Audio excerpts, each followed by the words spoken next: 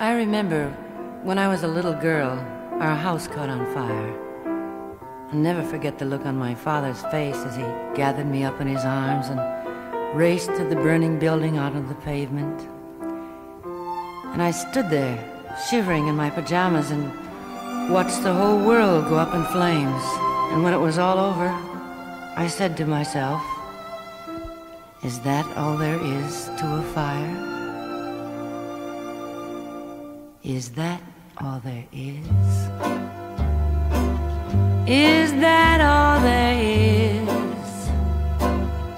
If that's all there is, my friends, then let's keep dancing. Let's break out the booze and have a ball.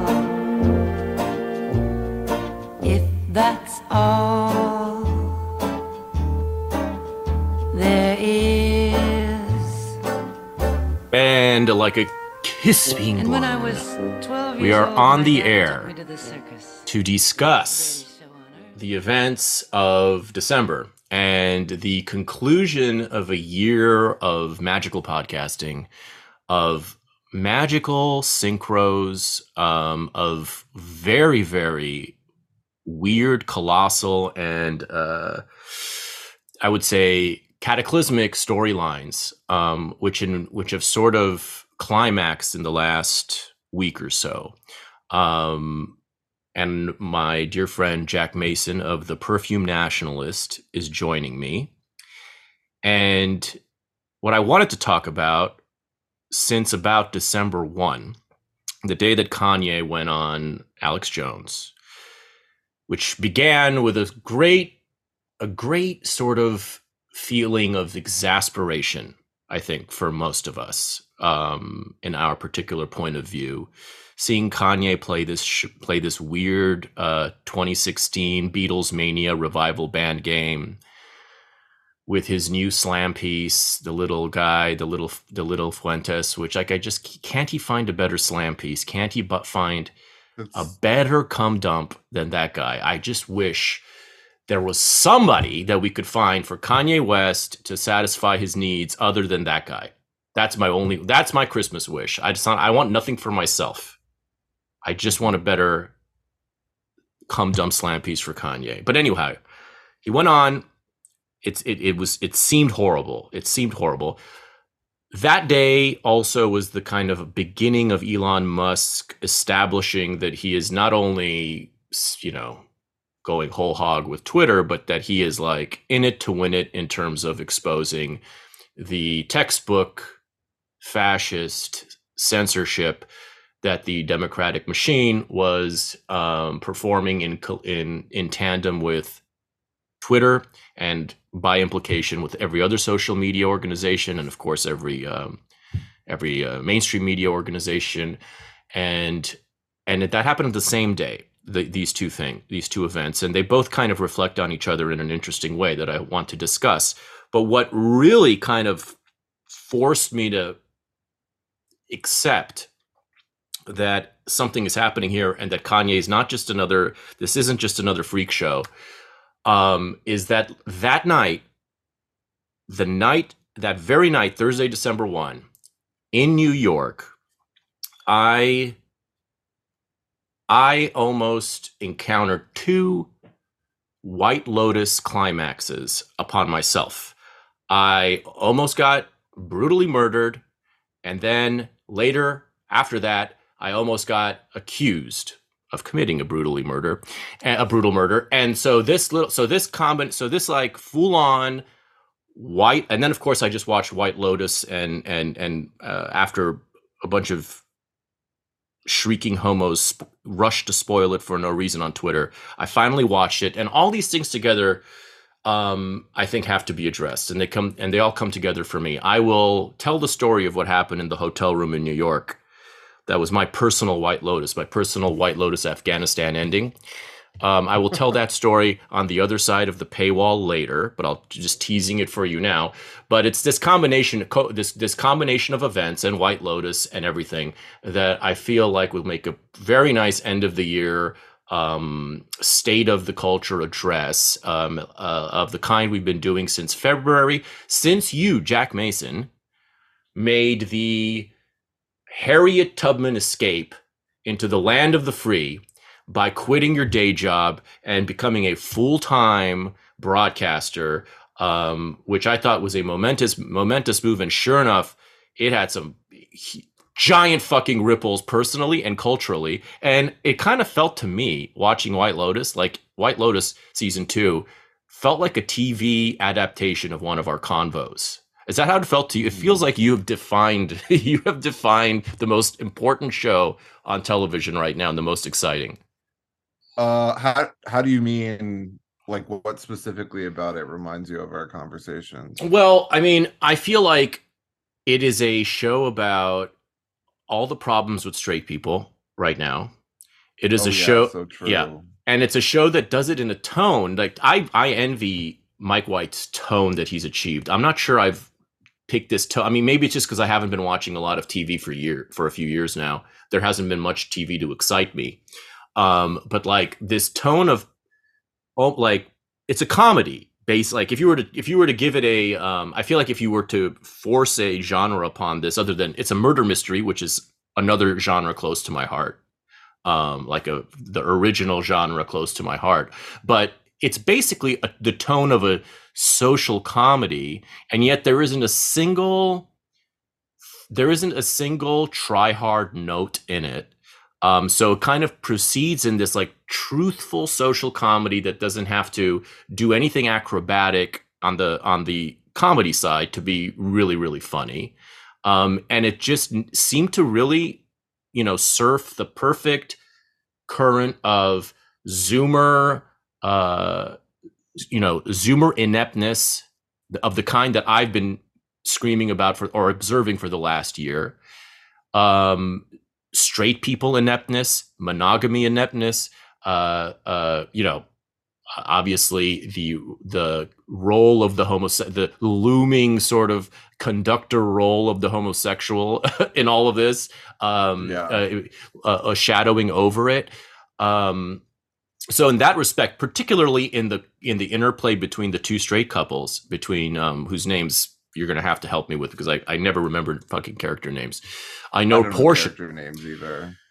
Portia, the Zoomer, reminded me a lot of so many that we know. The the kind of recently red pilled. She voted for Bernie, as we all know Portia voted for Bernie, but she's been red pilled recently, and she's super sexually frustrated because Zoomer guys are just not realized human beings, as we can see, in under the thrall of libtard sexual propaganda.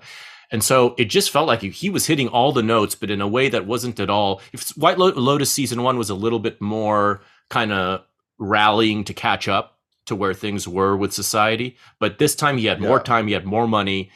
He'd been listening to TPN. He was ready to go, and I love the show. I love the entire season. There's nothing I didn't like about it. There's no bullshit about it that I saw. And I'm really impressed. And so it just felt like, and then of course there's the fact that I nearly suffered a White Lotus season climax myself in New York. So I just felt like there's something happening here that's kind of coalescing all of these storylines. And I have some views of what's really happening. I mean, spiritually, what's really happening in terms of where we are. I feel like there is an age, and this is where I first kind of question I want to ask you is kind of where your thoughts are on the Kanye thing, with a little bit of distance from the instant exasperation and annoyance with his tired, 2016 alt-right. First of all, from his whole campaign, which I knew the instant he announced it. Remember when I said it's going to be about banning porn? It's going to be all about gathering the Catholics together to force another hair shirt upon America. I don't need a hair shirt campaign. I don't need it. Kanye took the worst, most tedious aspects of right-wing Twitter that we all hate and made that his platform. And White Lotus took the coolest, aspects of Twitter that we like and agree with, and made art out of it.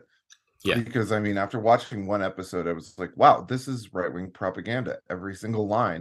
Yeah. In a way that this is right-wing propaganda from Twitter, in a way that like normies or people not involved in this wouldn't detect. Like, I imagine that that it's really perplexing for someone not mired in this particular discourse. Like boomers, like my parents, like watch White Lotus. They just think it's like weird. They enjoy it, but yeah, I think it registers as like weird and interesting to those people. But like every single line is like, in a like believable, artful way, is some kind of, especially in those first few episodes, is some kind of like reactionary observation.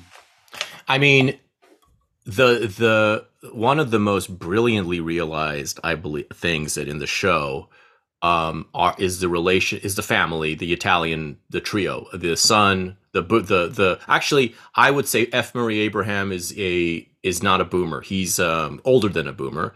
I would classify the dad, the Hollywood dad who's going through the divorce and shit. He's a boomer to me. He has a boomer sensibility. He's not really, even though he's technically probably Gen X.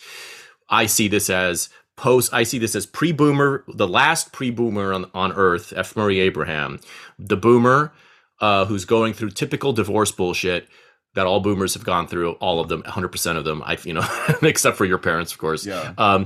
And then the Zoomer, the boomer. So, pre-boomer, boomer, Zoomer. That was so, and it's like, in many ways, it's a very basic structure with that family.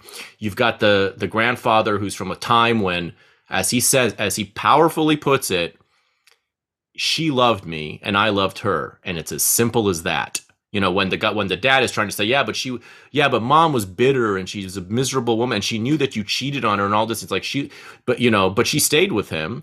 And the retort to the big boomer complaint about marital misery is simply, she loved me and I loved her. And it really is as simple as that. And that was a very powerful moment. And I'm like, I don't know where I've seen this conflict of generations and of romantic ideals really, or marital ideals, social ideals, so well compressed around a single table and in a single resort. And you see it play out in a very, very poetic way. Without any kind of, I don't think any narrative is falsely forced into it. It's like the way and by the way, there will be spoilers in this episode because we're actually having substantive conversation about the show. I really chimped out. It should be said, the way people were posting about that was the first time I've ever been severely annoyed by spoilers, because it was so deeply oofy. It was just like, why? It's been on 1 hour. Can you not like wait a bit, or like to digest it, or wait until tomorrow? People don't watch things right when they come out anymore. 48 hours is all I would have asked, but no. What they immediately, before it even aired in the West Coast time, Ben fucking Braddock spoils it in a group chat. Okay, fine, we know what he is. But then within an hour, the clip, somebody posts a clip of the climactic scene, a 1 minute clip, all to do nothing but just go, whoa, look at this evil spoiler homo thing was always like it's always been weird that I don't care about spoilers and everybody else was like spoiler mania, and then suddenly, for the one time it ever mattered, the one time, it's a murder mystery. There is a decorum. There is a rule that when you critique a murder mystery in any genre, you don't give it away unless you're talking about it weeks ahead of time, whatever. If you're talking about it in real time, you don't give it away. It's a murder. The whole point of the series is to reach one single event at the end, which is the who done it. Okay, you don't just give it away with a 1 minute visual clip. You fucking retards. And it was all for no reason. It was all for, that was the part that got me. If you're doing it in the course of like a substantive conversation, I'll be pissed, but I'll understand. But there was no substantive conversation. It was just so some fucking Zoomers could shriek about the evil gays. That's what really got under my skin. the conservatards and the oomfies immediately latched onto the most like surface level idiocy, which is uh thinking that gays are evil and thinking that it's like revolutionary to show them doing something bad, when, as I've talked about ad nauseum, that has been the dominant mode in media for the last near decade. I mean, it's been That's not what's going on here. If they really No. want to talk about evil gays, I don't remember who pointed it out first. Maybe Zach. But so they're like, the evil gays are so, it's so based that they show the gays being bad and murderous. But they conveniently ignored one of their pet issues, which is the promotion of cheating as healing the relationships of the straight people, which is true. Yeah. Because because all the conservatards love to rail against this kind of like fake straw man construction of polyamory, that, much like furries and like drag queen story hour, isn't a real thing going on that much. And even if it is, who cares? But that's like a conservatard thing. Is like, why aren't polyamorous people so fat and ugly? Like, that's been a huge thing forever. But this is something that only happened because this has a gay screenwriter over the age of 30, because the current ridiculous saintly worship of monogamy from both gay zoomers and all straight people who yearn for a time that never existed, when they had like rules and structure and whatnot. Yeah. Like, all of those people just relentlessly rail against any kind of open relationship or like sexual freedom or whatever, and they're like, society is bad because people are cheating, which is not accurate, because when society was like male and functional, all of those husbands were going to whorehouses and the wives didn't care, and men and women had separate worlds. Yeah, that's still how. But by the way, that's still how it is in certain. That's still how it is in the old world. I mean, in certain old countries where marriage is far more successful than it is here. I mean, it's just how it is. Yeah, the notion that once you get married, you will only ever be allowed to see one set of genitals for the rest of your life, and if anyone deviates from that, you have to start your entire life over, including if you have kids. That's something from the free and easy boomer divorce era. Anyone like older with common sense didn't start their lives over every time there was an infidelity. I mean, this is what like The Women is about. That's a play from the 30s. A brilliant play, by the way. A brilliant play. And the movie. Too. Yeah, and the movie version, which you can find and watch, and it's great. The movie version, I believe, includes an early Lucille Ball. If I'm not mistaking it with another movie. I think she's in The Women somewhere. Yeah, like young. When she was a sex symbol. She and Angela Lansbury, the early part of their careers, marketed as like sex symbols. Totally. Yeah. I mean, Angela Lansbury was 100% as the sex pot in Gaslight. And in her breakout movie, but Lucille Ball in that movie, in The Women, she's not it's not a huge part, but it's a present part, and you see how like she was right up there with, she could really hang as just a pure screwball comedic talent at the level of the screwball comedians of that era. It's just that you only think of her as I Love Lucy, which is a screwball character, but it's not quite the same vibe as the screwball comedies of the 30s. But she could totally hang, and you could see that in that movie. But yeah, the point is that the world we're living in terms of kind of the narrative of how marriage is supposed to be, which is failing, by the way. Like, I don't know how much longer people are just gonna just ignore the fact that it's not working for a huge percentage of the population. not only are people, I mean, now there's it's not just a 50% get divorced thing.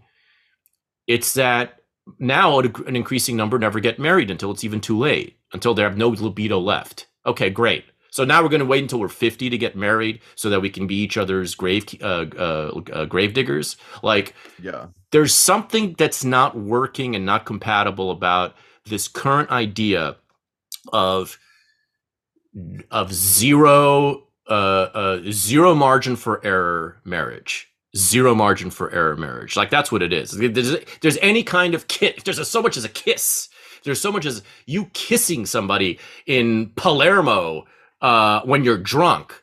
Time to shut the whole thing down. Begin the custody discussions. It's insane if you stop and think about it, but you can't. Straight people believe.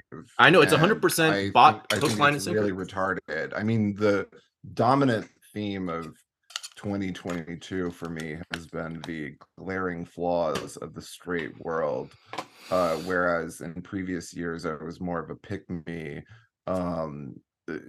worshiping the unappreciated glory of straight men. This year is all about the horrible glaring flaws of the straight world being revealed and rubbed in my face one after another. But their attitudes about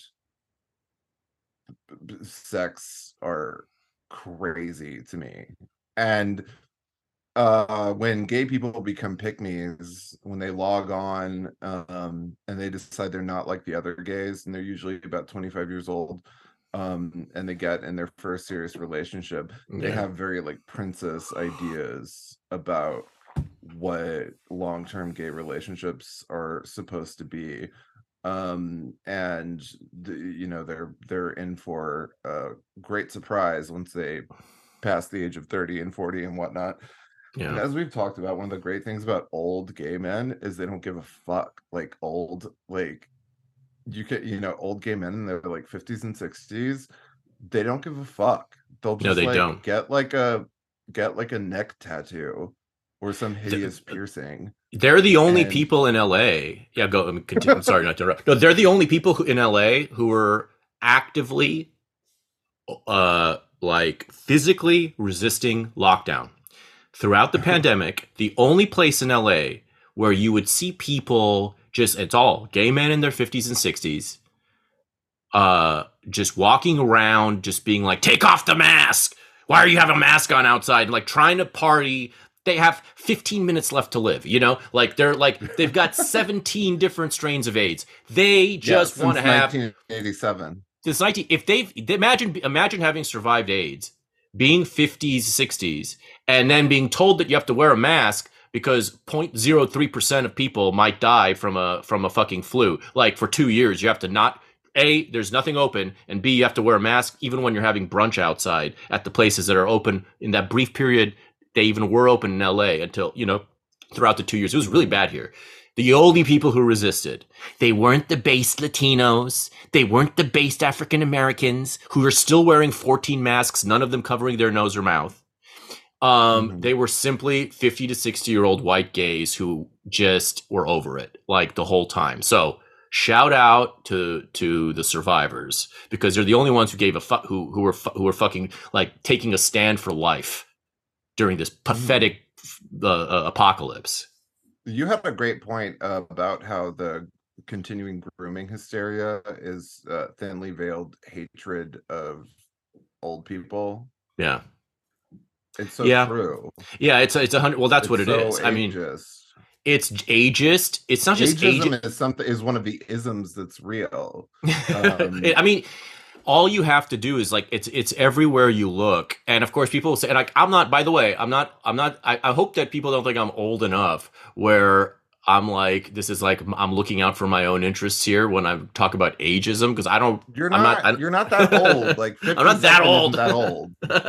No, I mean I may feel like I'm 97. 57 is just a new beginning. You're barely starting out. Yeah, but did you just say 57? Yeah, that's where I'm at spiritually, 57. Yeah, I mean, I'm not even 60 yet. I'm not even 60, so I don't give a fuck. But but it's like, but no, but still, it's so obvious to me at many different levels because I've seen it all my life. I've seen it among my parents and my parents' generation where there's this, there was this always been this. Where you see it. You know where you see it also. You see it in the kind of people who go, Bob Dylan, he should retire.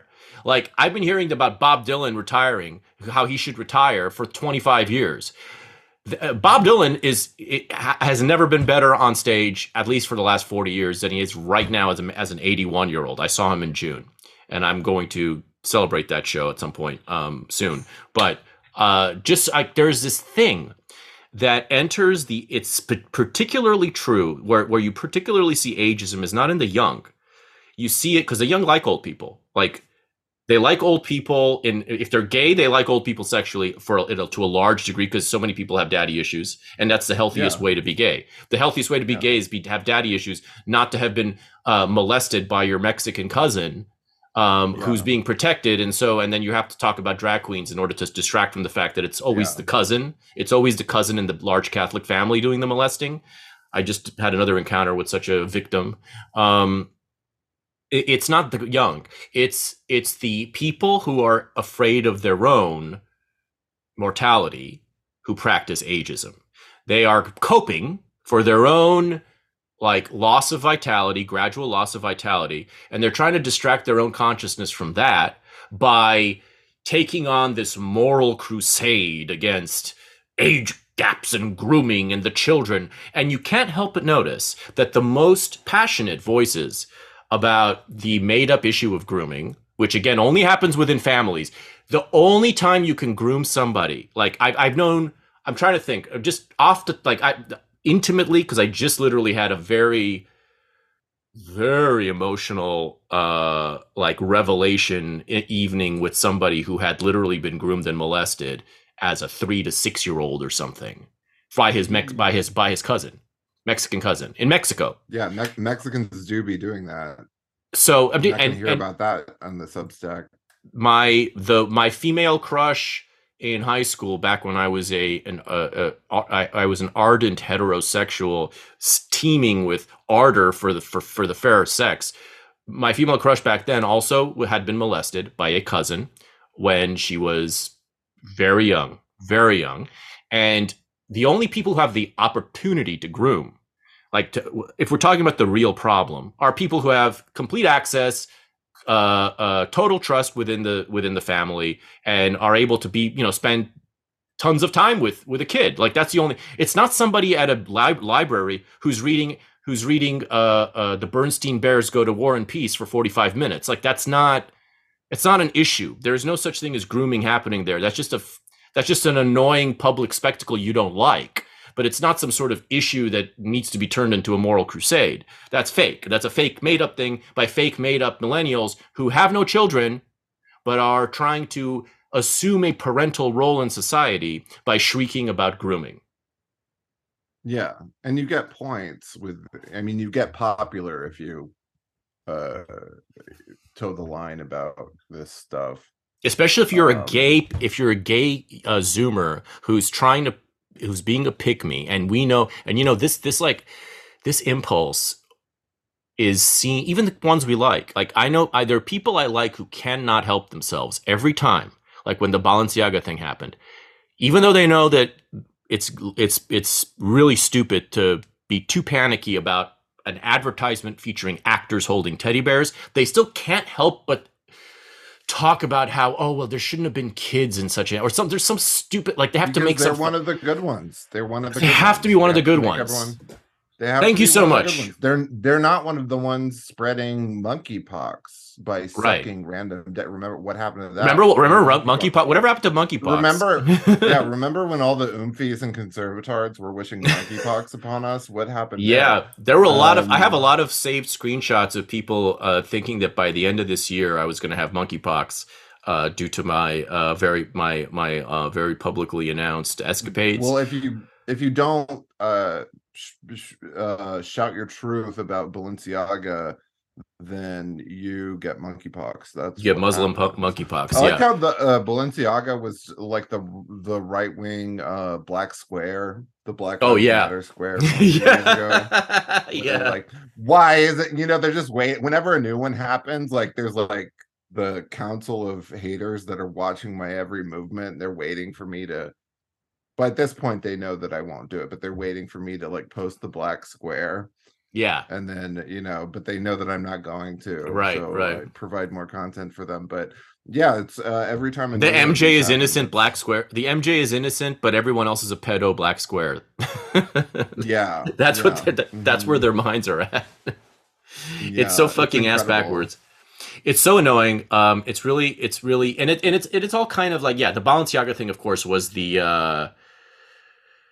And of course, if those of you, if any normal people are listening to this who somehow didn't pick up the fact that the entire discourse on the internet for about 3 days was obsessed with the fact that there was a Balenciaga ad with children holding teddy bears in a somewhat S&M aesthetic. I don't even know what the fuck it was, honestly. I don't even know how to describe it to people. Like if you were It to was just tell a like stranger. pictures of ominous rooms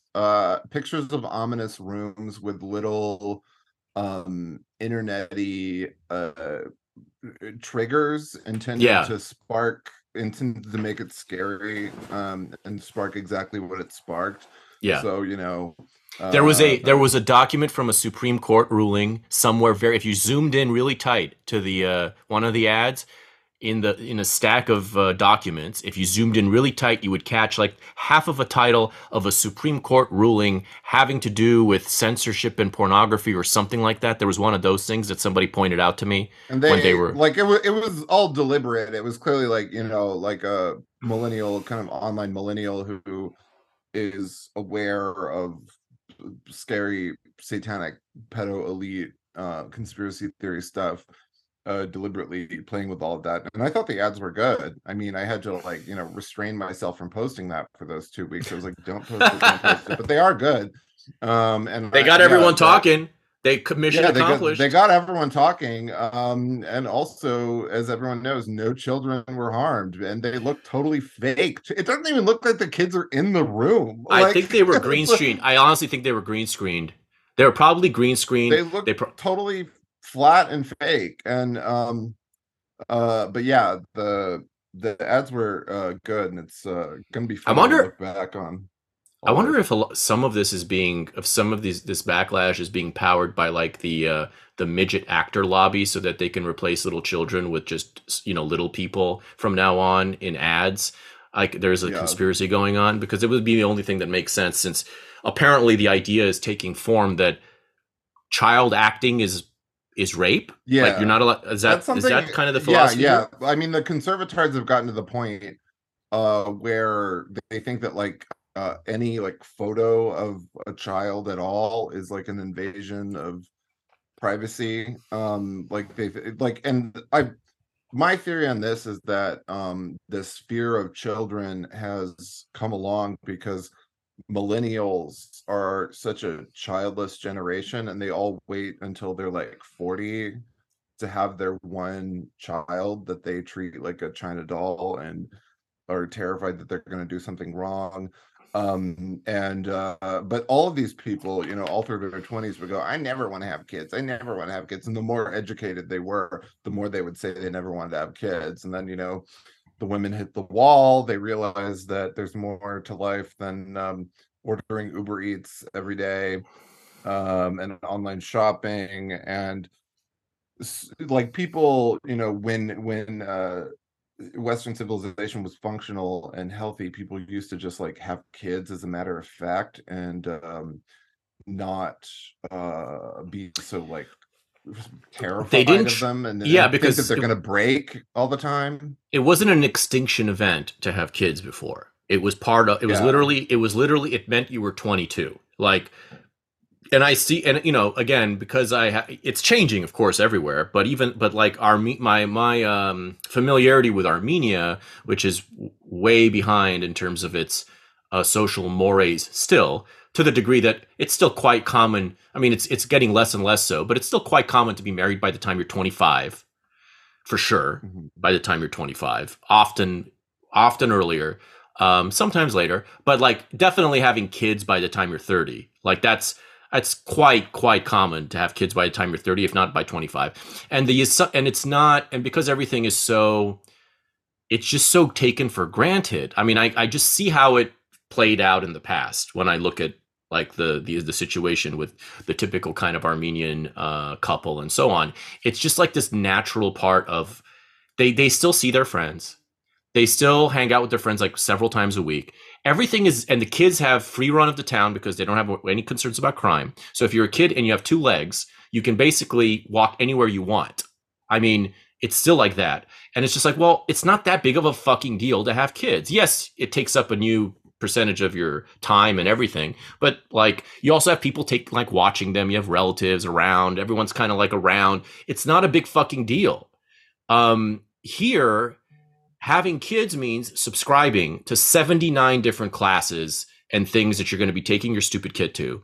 It means 140 different female hysterias that are now enacted because like moms here are freaked the fuck out 24/7 by the news about everything. And I grew up in that environment. I grew up way too sheltered for my like way too sheltered by women, my mom and my grandmothers, who were freaked the fuck out about the news because they watched and paid attention to the news.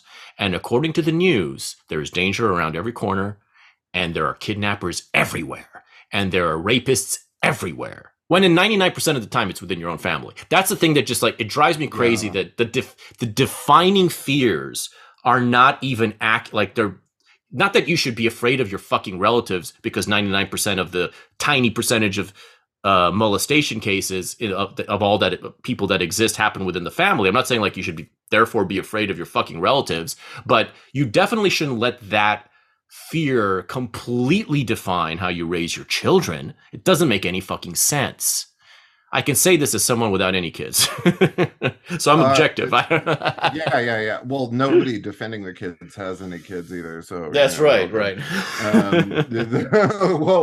so we're all on the same page here. We're all like, at this point, the horseshoe between homos and fucking straight people in millennial land is complete because we're all a bunch of childless fucks who are getting old and we're all coping in dumb ways. And I'd rather not cope and I'd rather just like try to see reality for what it is, the way Mike White does in White Lotus seasons 1 and 2. Mm-hmm. Like that's the thing. That's another. Yeah.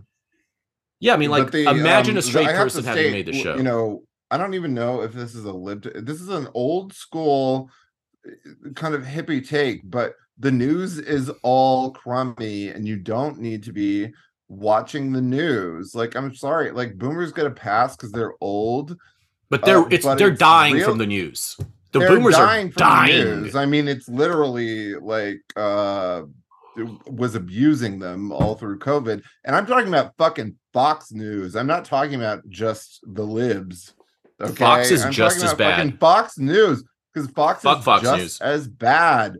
And Tucker can suck my taint. Tucker sucks. Tucker sucks. The result of watching Fox News all day is that when you bring up anything, when I bring up anything to people who watch Fox News, it like any travel, cities, anything, you're gonna get killed. The crime, Chicago! You're gonna get killed. You're going to Chicago. You can't go to Chicago. You're gonna get killed. The crime, and like it's the fucking Congo. People have done this annoying thing to me my entire life, where when I say New York. When I say that I'm not scared of anything, which is true, because I think that the solution to being scared of anything is just to pretend that you're not, and then it becomes real. It's just a decision. They always go, well, you're big, you don't have to be scared. Okay.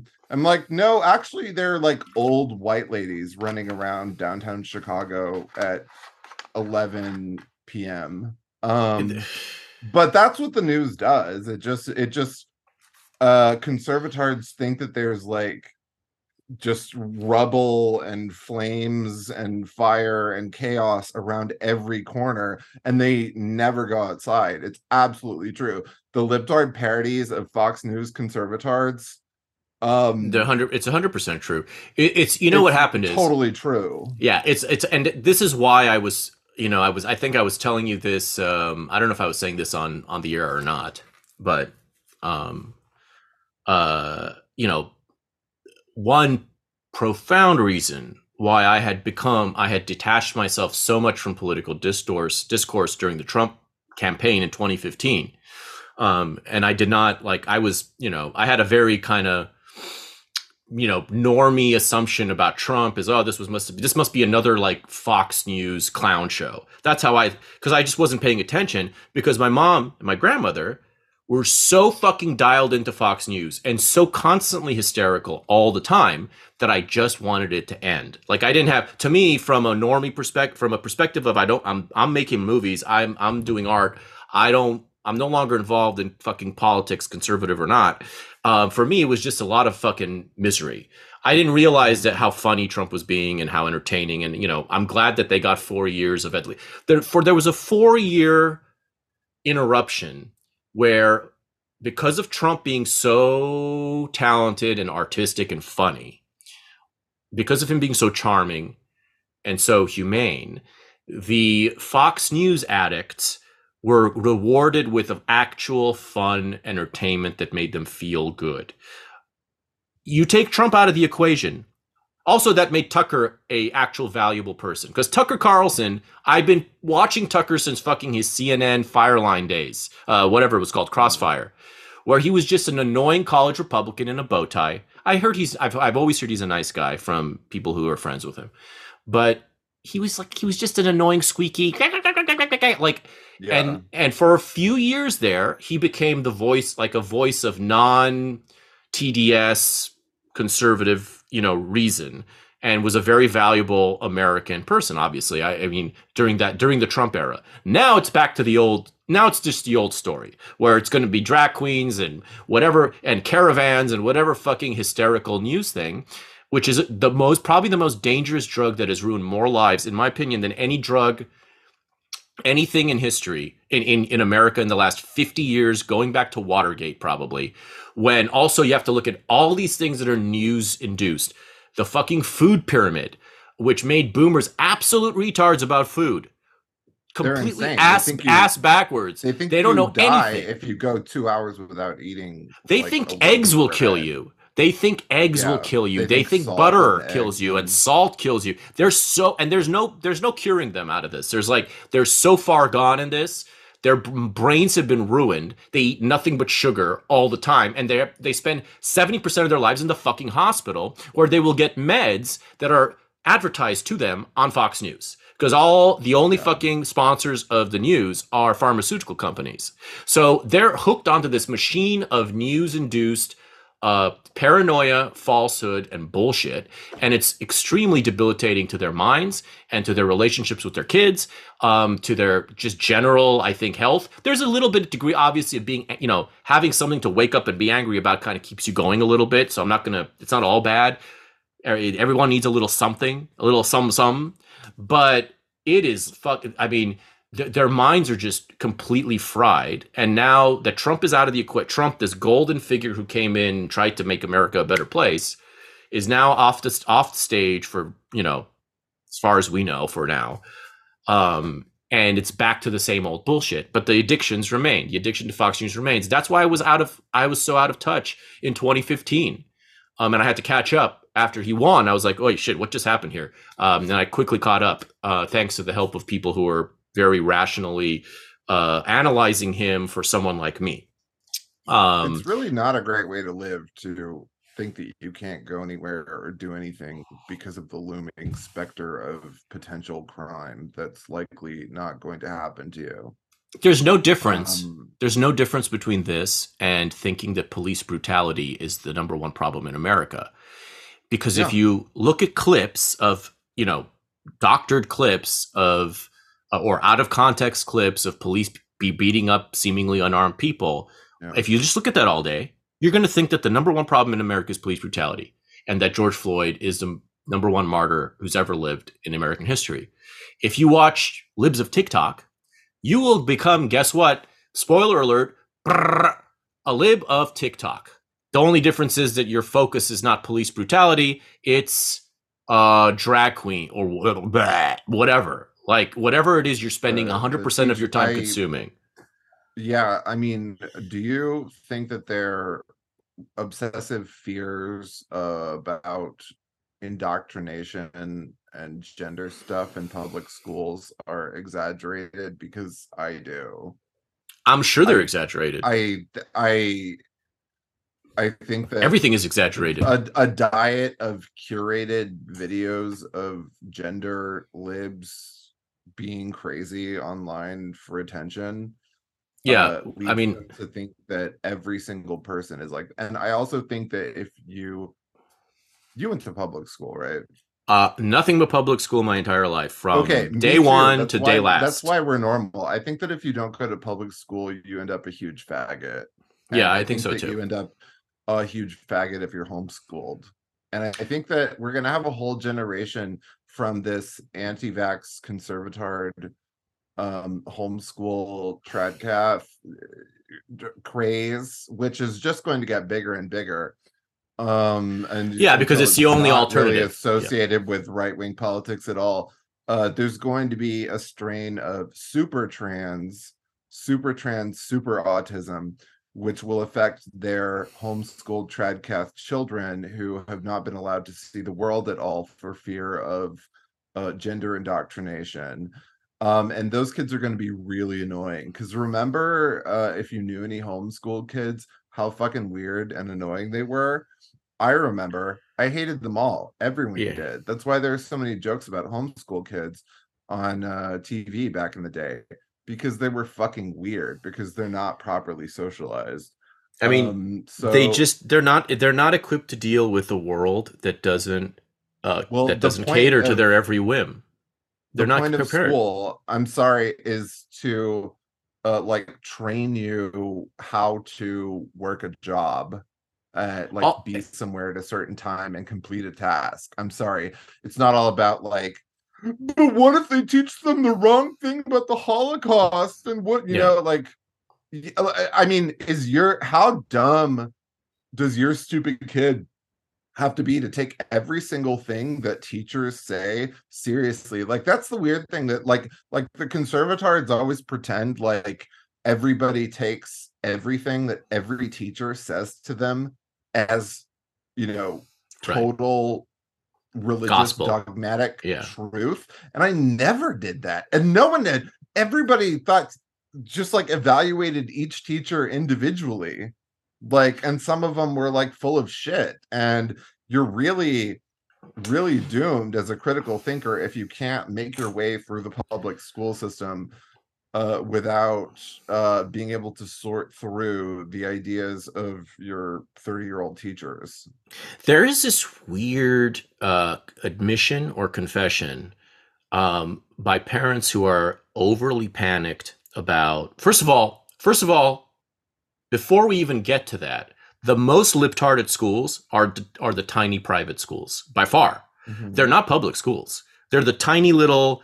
I know someone who goes to them in LA. I mean, I know I have relatives who go to the small tiny little private school where they're like 50 kids, and it's basically a version of homeschool, basically, with all the most every little feeling and sentiment catered to like it's God. I mean, it's like the school that Bart Simpson went to when he faked his test results, right? You know, in that episode in like 1991, where it's like, discover your chairs. Yeah, and it's like that in the gifted and talented. In public school, nobody gives a fuck. Nobody has time. There's 40 kids in a classroom. You're on your fucking own. You're not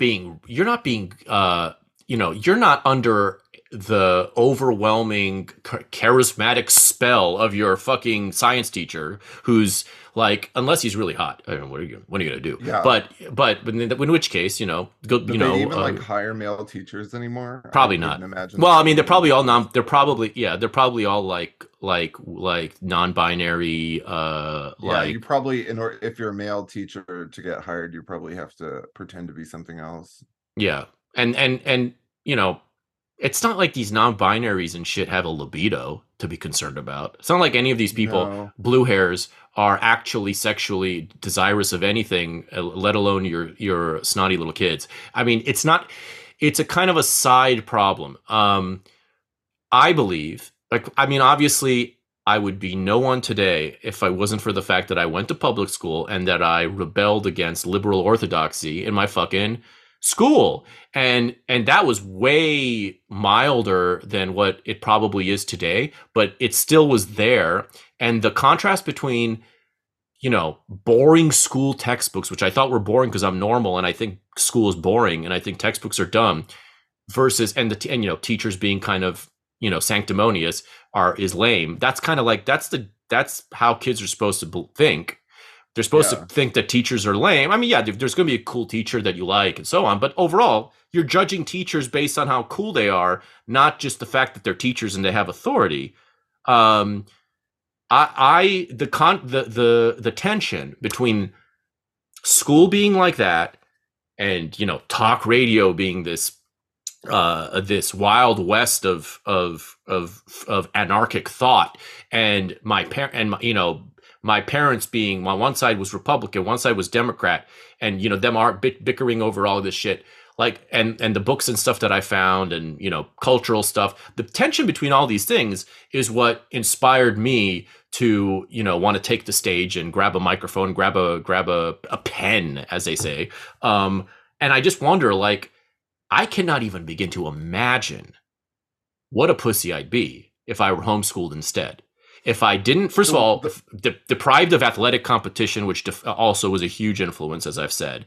All of the things that matter to me were battles that school provided the stage for. Like the big ass public school that seemed like a world unto itself, where winning the respect of Mexicans and blacks, because it was very diverse, while winning the respect of my teachers, like trying to mog my teachers intellectually. I'm making myself sound like probably one of these annoying pick me know-it-alls in school, but I wasn't that. No, I was just I was a brilliant free spirit. I was a brilliant, artistic, popular free spirit in high school, and everyone loved me. And that's that's same. I also was. That's because Same. I wasn't. That's just the fact. I mean, it was also this, like, you're supposed to not obsess over your high school days, right? They teach you don't want to be like Al Bundy. Who I love high school. I fucking loved high school because I didn't do like I have 2 brain cells, so I did enough to like pass my classes, which is virtually nothing. Imagine being so dumb that you can't get through public school. It happens to some. I mean, all know exactly whose test scores have to be faked and rigged and everything. But I had a great time because it's basically just like you have to go hang out with your friends all day, and I spent all my time doing my own reading and doing theater stuff and making my own art and basically educating myself. It's also really funny to me, how the conservatards are always freaking out about the like assigned reading in schools, or like what's in the library, as if school libraries exist. In the there will be like the conservatard threads about like there's anal sex instruction in the school library. This book, as if libraries are a thing with books. Kids are sneaking into the library. This? Kids are sneaking into the library. Assigned reading fucking mattered. I never did the assigned reading. I read half of about. I should have. I wish I had applied myself, quote unquote, more. But no, I thought I was too good for everything. So I just did enough of the assigned reading to pass. I'm a literary person. I was into writing starting around 9th, 10th grade when I read the book that did it was Agatha Christie, by the way. But then I got into politics. Like I would read in school. I never read assigned reading. I hated anything that was assigned. I literally had to go back and reread all of the good novels that were assigned in high school because I just didn't have time for them in high school. I had to reread Camille Paglia. I realized that I should have read all the classics. But I was too good for it at the time. Yeah, I was too good for it too. I was like, I'm fucking reading this Great Gatsby. But the conservatards are like, they think that there's just there's a straight pipeline of like the libs of TikTok gender teachers pick the assigned reading, which then indoctrinates the students because they all do the assigned reading. And let's face it, okay, you know, I've been out of high school, 16 years. Assigned reading was already a joke then. Can you imagine what goes on in a public school now? I mean, they just sit there getting babysat. Like, Yeah, there's no way they're reading anything. There's no way they can't anyone's give reading they anything. can't give like test scores because that's racist. Like nobody can get grades. How can they grade nobody can essays? get grades. There's no hierarchy of quality. Yeah. They just have to sit there and, you know, just kind of like let their test scores get rigged. But no, how do they grade essays right? Are always like, essays? You know, in the school that this book, the Heather has two mommies, with its anal sex instruction in the back, that is being assigned to your child. We all know that two mommies are two mom. If there's anyone who's having tons of anal sex, it's two mommy households. That's where it's off the charts. What there. year are these people living in? No, they're not. Here's the thing, and this is like part of the larger conversation, that the larger kind of theme, I think, of 2022, which is that there is and this is something we could have all seen coming, and we did. I did. You did. We did. We were. We did. Not a lot of people did. Yeah, we saw we saw this iteration. As usual, it'll take them a year to start repeating what we say. But. Yeah, in 2025, they're going to realize that this was all a big fucking sideshow spectacle to keep people distracted because it's profitable for certain outlets to feed them bullshit. The thing that I see that my heart trembles for those who are hanging in the balance right now. They're hanging in the balance, and the road is diverging. And that wraps up the free version. We go on for another 2 increasingly wild hours about the entire state of the culture in the last year and the coming year, and the challenges, the spiritual challenges that face us all. And of course, my White Lotus near finale in New York on December 1, which I get to at the very end. So for the final 2 hours of this special edition Filthy Armenian Adventure, please subscribe at patreon.com/filthyarmenian.